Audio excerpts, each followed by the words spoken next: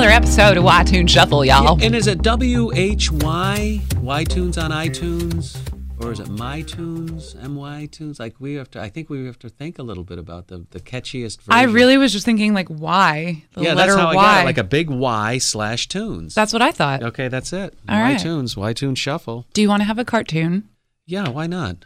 Why would we not have a cartoon? Like a cartoon image of us doing this? Yeah, I don't know why we wouldn't. Okay, good. Yeah. Let's make that happen. Okay, so it's a cartoon, a music intro, and as the music fades, we're walking into an actual conversation. This is a really big deal. Mm-hmm. All right. Talk to me. Talk to me. Mm-hmm. There's a nice little beat. That's loud. You don't know this song? This is Blink-182. See, now we're out of my age range. We're updating. Mm-hmm. What's Blink-182? Only like the biggest pop punk band of the late 90s. Pop punk. Mm-hmm. I grew up in New Jersey, and I did not know that. Oh yeah. What part of New Jersey? Central Jersey, right outside of Trenton in Ewing. Mm-hmm. And my parents split up when I was 12, and we spent another year, I think, in New Jersey, and my mom was like, I hate this state. Mm-hmm. She was like, I'm getting the hell out of here. Mm-hmm. She packed up the dogs, packed up the kids, whatever she could fit in the car, and we drove to California where my uncle lives. Is it just you, or do you have siblings? I have a sister. So how's your sister? She's 3 years younger, so she was... This is total like from that sitcom, One Day at a Time. Oh, yeah? Do you remember that sitcom? No. Okay. Anyway, some of our listeners might, but you drove across country from Jersey to California. Yeah. Listening to Blink-182. No. Growing up, we played this game, this radio game. My parents were very into music, very hippies, you know. Before they were hippies with money, you know. Yeah. And so we would sit around the dinner table, and they'd be like, "Who is that on the radio?" And we're like, "Rod Stewart." Okay. You know, or Whitney Houston. Like we would get it. Awesome. So that was the game that we would play. Mm-hmm. CCR, the Allman Brothers, whatever. Mm-hmm. And so when we moved to California, it was kind of the first time that I ever got to discover music on my own, because I got involved with the cutest straight edge group of people that you could ever meet. Straight edge, the anti-drug teen group? Yeah. You know, I was so lucky we moved to Irvine in Orange County. I mean, we were as poor could be. I think single mom, just trying to figure it out. Now in my later years, I respect my mom a lot for the decisions that she made. But at the time, it was just like, why are we so poor and everyone else has cars for their 16th birthday? Like, were you apartment dwellers? Oh, yeah. Wow. A complex. Yeah. But I wound up meeting a boy, Paul, and he wound up being my high school sweetheart. Oh. His family just took me in. And his friends, they wound up starting a band, of course. Paul and Eric and Jason. And they wound up starting a band called One Generous Cup, which I picked. One Generous Cup. Why? How did that name? I don't know. He was like, we don't have a name for our band. And so I was flipping through books, magazines, whatever, and a recipe came up. I was like, it should be One Generous Cup. And he's like, that's so ambiguous. You guys were so cool. We were so cool. Yeah. And of course, Paul played the drums. So I was the drummer's girlfriend, which is the worst because they want help moving all of that equipment. Oh, well. It's the worst. But all of them were into, there was 8 of us all together. There were 4 guys and 4 girls. And we were all into Blink-182, Eve 6, like this pop punk era. 13, 14, 15 years old? Well, all the boys were senior. Well, they were a year ahead of us. So okay. as I was the girls were all sophomores. Okay. The guys were all juniors. Okay. So we hung out for those 2 years. And then once the guys graduated, all the girls were like, now what do we do? Oh, I know. Wow. Whatever. Mm-hmm. Yeah. Stupid. No heartbreak. Did he go off to college, Paul? Yeah, he did, but locally at Fullerton. He was so smart. He was so smart. I was like, I'm going to save money and not spend a lot going to college, you know, whatever. He was so smart. And then I went to college in New York City. So I was the one that left. Where did you go to college in New York City? I went to a performing arts conservatory. Nice. The American Musical and Dramatic Academy. In Manhattan? In Manhattan. Oh. Yeah. Great. So that's what I did. But anyway, so being with all those guys, they were just so into this punk stuff. Learn about NoFX and Phoenix TX. I mean, Sum 182 or something like that. Sum 41. Yeah. Yeah.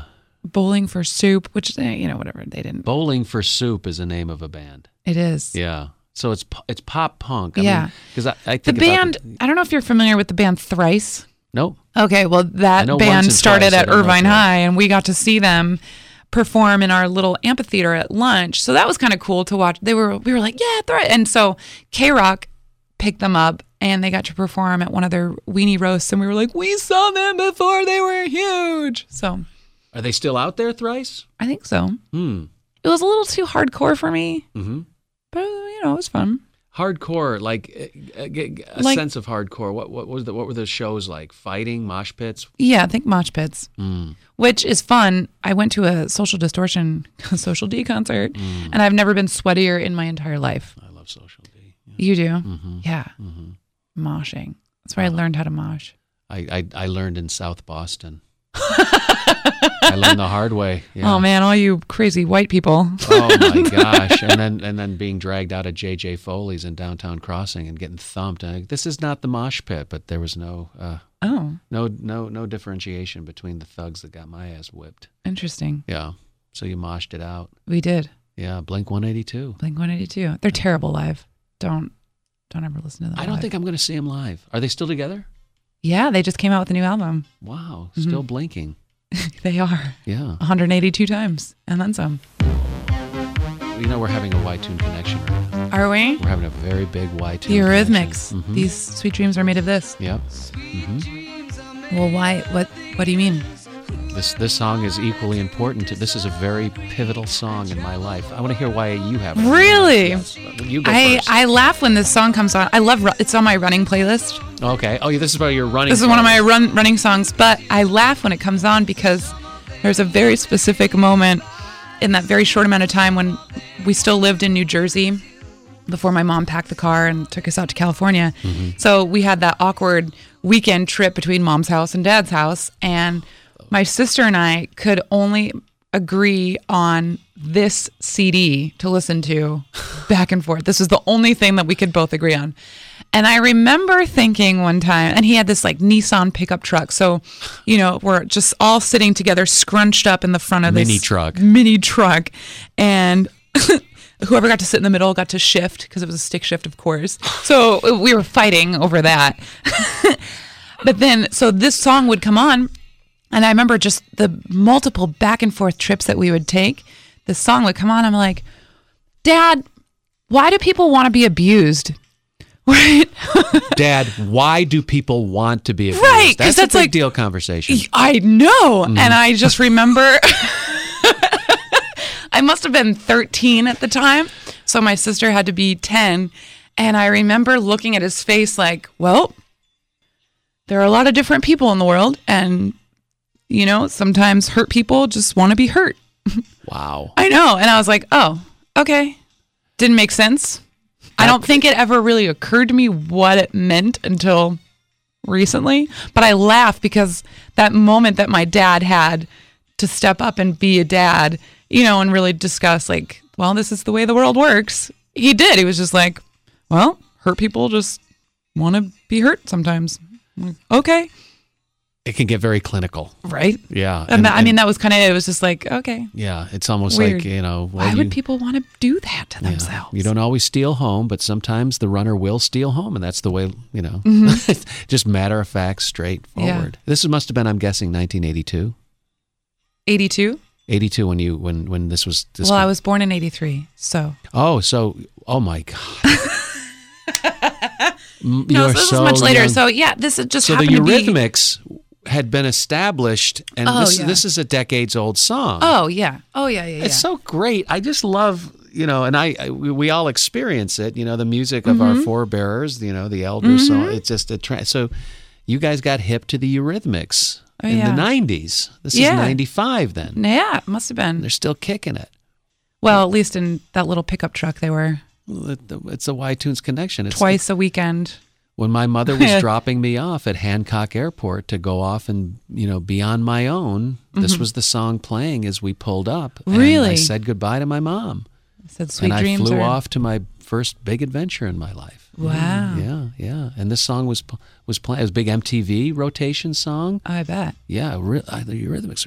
I mean, what's her name? I don't even know. Annie her name. Lennox. And her sidekick, I think it was her husband. That was sort of like the two of them were shown oftentimes during this video. Yeah. Yeah. And he would dress in kind of feminine style, and she would dress in sort of a masculine style for the video. I feel like I should know more about it, but I don't. That's the idea here is why we're figuring it out. Why is the song here, and why don't I know this? Yeah. So this is an educational program as much as anything else. Yeah. Well, thank you. Yeah. I feel smarter now. You look smarter. In just that few minutes of time. My brain is so wrinkled. Are you doing comedy a lot? Yes. Yeah? Where are you performing mostly these days? Mostly at the Comedy Store, Flappers, and the Clown House. These are big time venues. Flappers and the Comedy Store, internationally known venues. Yeah. What's this Clown House? You've been there. Downtown. I know. I'm practicing my interview skills. Oh, Reset back to one. You've been there. Now I've recently been there, but you know what? That's a legitimate question, Maggie, because I happen to, through friends, know the people that run the Clown House. Yes. And apparently I'd met them in my past drinking days. Oh. But don't have many memories of actually meeting them the first time. Isn't that something? Jeff Husbands, I don't know. I didn't know until I went there. Yeah. And then he's great. Yeah. Adam Barnhart. It's his place. His name is on it. Adam is the guy who owns Clown House. And he's wonderful. He is wonderful. And him and Jeff Husbands are kind of a comedy team, and they've got a lot of stuff going on. Jeff is a vet, actually, and they do so much stuff. Mm-hmm.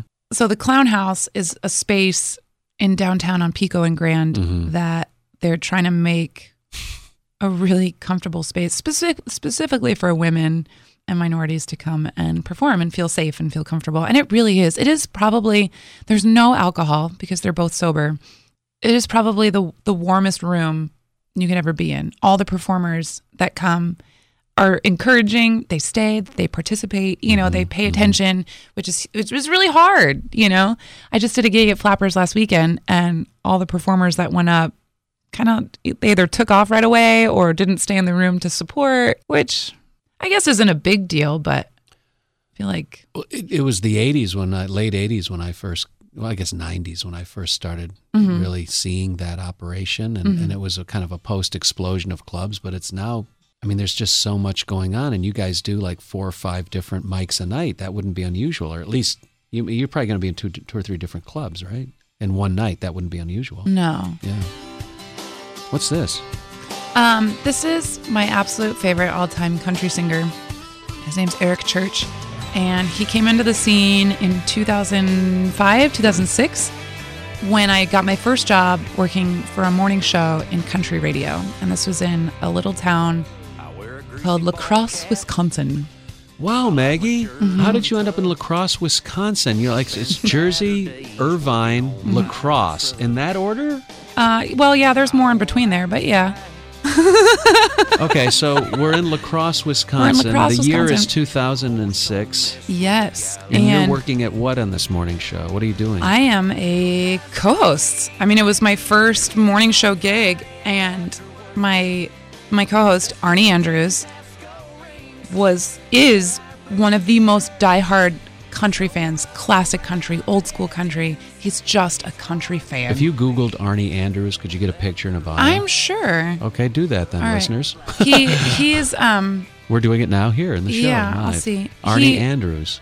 He's so talented. And my favorite thing he would always say, he's always like, they should make a statue for that guy. And he'd say it like that because it was Wisconsin. Yeah, right? he had he has just, oh my gosh, this voice. Statue for that guy. Where you're like, that doesn't fit your mouth. Like, it doesn't fit your face. It doesn't. The sound of his voice did not fit his mouth or his face. No, not at all. Why? What was his mouth and face like?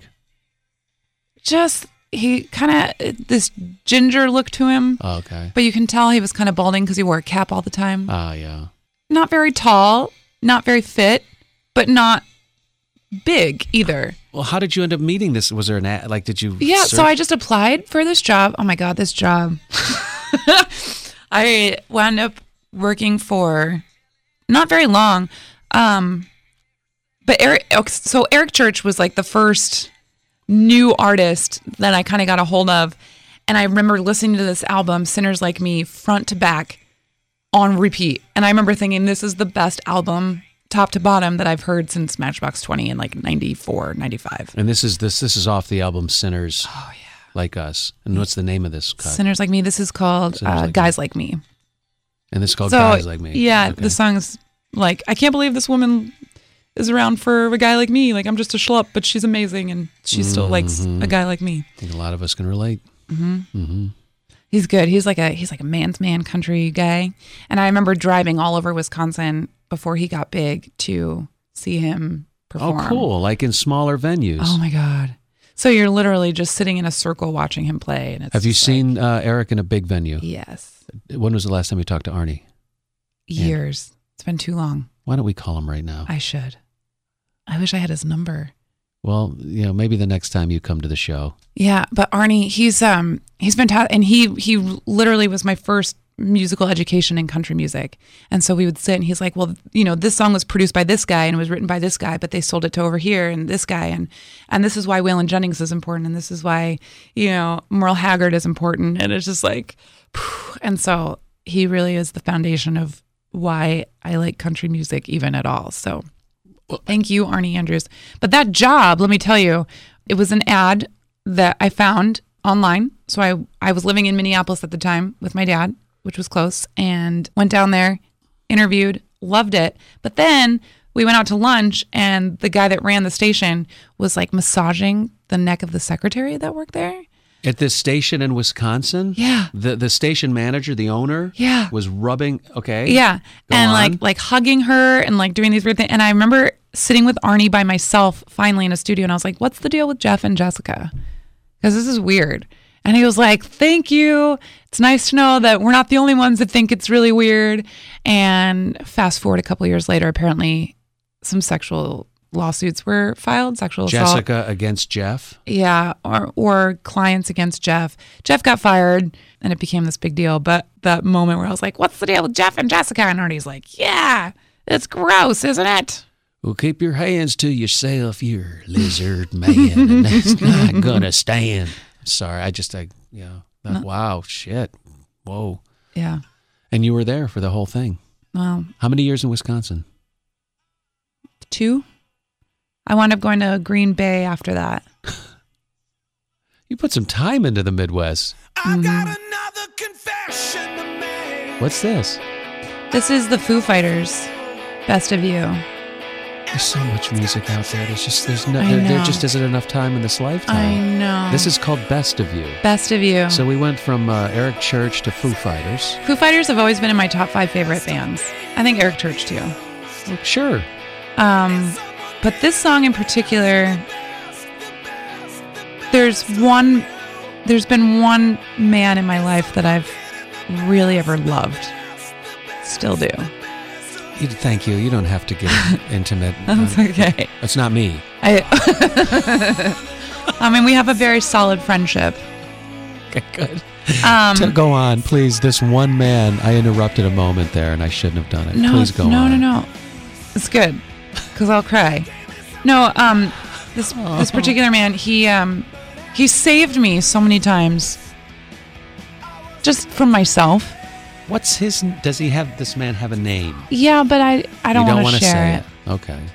He has a soul. Yeah. And you loved him.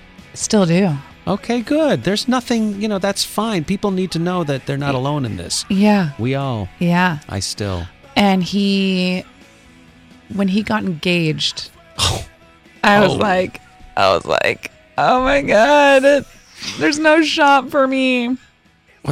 And this is the Foo Fighters. How is this song relevant Someone to this? getting the best of you. So, and I was like, it's not me. And every time this song came on the radio, I would cry and cry. He got the best of you. He did, but Maggie. I didn't get the best of him. Maggie. Isn't that terrible? It's life. I know. I know. So anytime, and what's funny is like I've been married and now divorced. Mm-hmm. And people are like, but you were in love with him, right? I'm like, well, I loved him, but I don't know that I was in love, not the same way with this person that I'm thinking of. So I think we have to attach that sort of Zen, ideology of like, in that moment I think everything has to be so permanent and forever. Yeah. When in fact, I think we're realizing now that, well, in that moment, I certainly was. Yeah. In this moment, I'm certainly not. Yeah. And that's okay. Love is hard. I think the hard part is like... just go ahead. Is that bullshit saying where it's like, it's better to have loved and lost than to never have loved at all. Like, really? Now I have to live with this. There's something to it. It's not bullshit. You know, it's not bullshit. If you have a bird, let it go.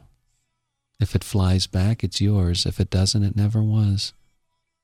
I don't know. There's something along those lines. Should we go to the last song? That's is this the idea. Is this the last one? So this is the Foo Fighters. Does Foo Fighters end? We're ending the song? Yeah. Okay. Let's just skip. Sure. It's too much. It's too close. That's...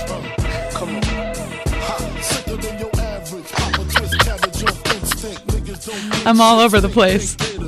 You should see We the all moves are. coming That's- out of Dave right now. because it's another Y-Tune connection. You know? Oh, tell me everything. No, this is you're the guest. You go first. That's the rule Maggie and I have. Is Maggie goes, you're the guest. So The guest goes first. Okay, Yeah, so Notorious B.I.G. growing up in New Jersey, he was very East Coast, and when that whole you're dancing, it's killing me. Okay. It's so good.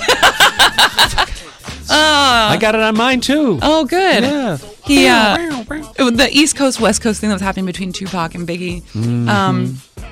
I don't think in middle school I really understood what was happening, but when Biggie died, I remember we stopped everything. Homeroom didn't happen that day, and we just talked about that. Just talked about Biggie, Notorious B.I.G. This school you went to is awesome because everything stopped when media celebrities either kill or get killed. Yeah. OJ, you stopped and talked about it. Is it the same Yeah. school? No, was that was elementary school for OJ, and then it was middle school for Biggie. Biggie. I was working at MTV when Biggie got clipped. Get out. Yeah. No, I was. When he got clipped. Sounds so gangsta. Sub. I'm trying to keep it real, man. If you could just take your bandana off right now, that'd be that'd be great. If I took this bandana off, I would have to kill you. Okay, so that is a teardrop tattoo. It's not just a mole. On my right eye? Mm-hmm. Maybe. Okay, so you were working at MTV. Why? So you have this on yours as well. Yeah, I was working for a show called Buzzkill, which was one of the first sort of, post candid camera, hidden camera shows. Yeah. These three kids, I don't even remember their names, but I would write their little game, their little tricks, their little pranks.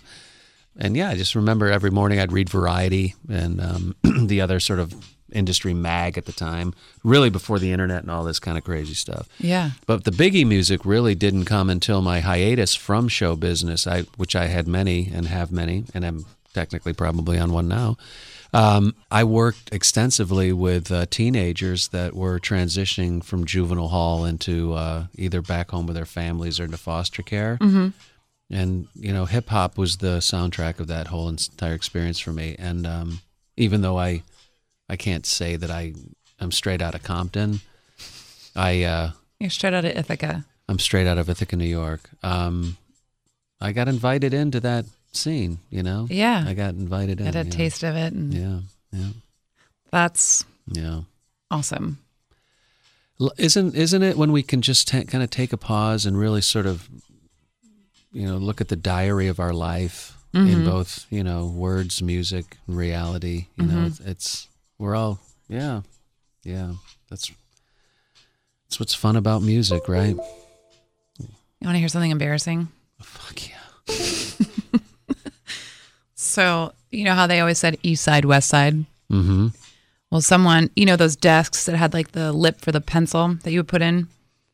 So you'd sit at the desk, and at the top of the desk, if you didn't want your pencil to roll away, you just put it in that little indentation. Do they or still have those types of desks with a little indentation for writing material? No? I don't know. They did in the 90s.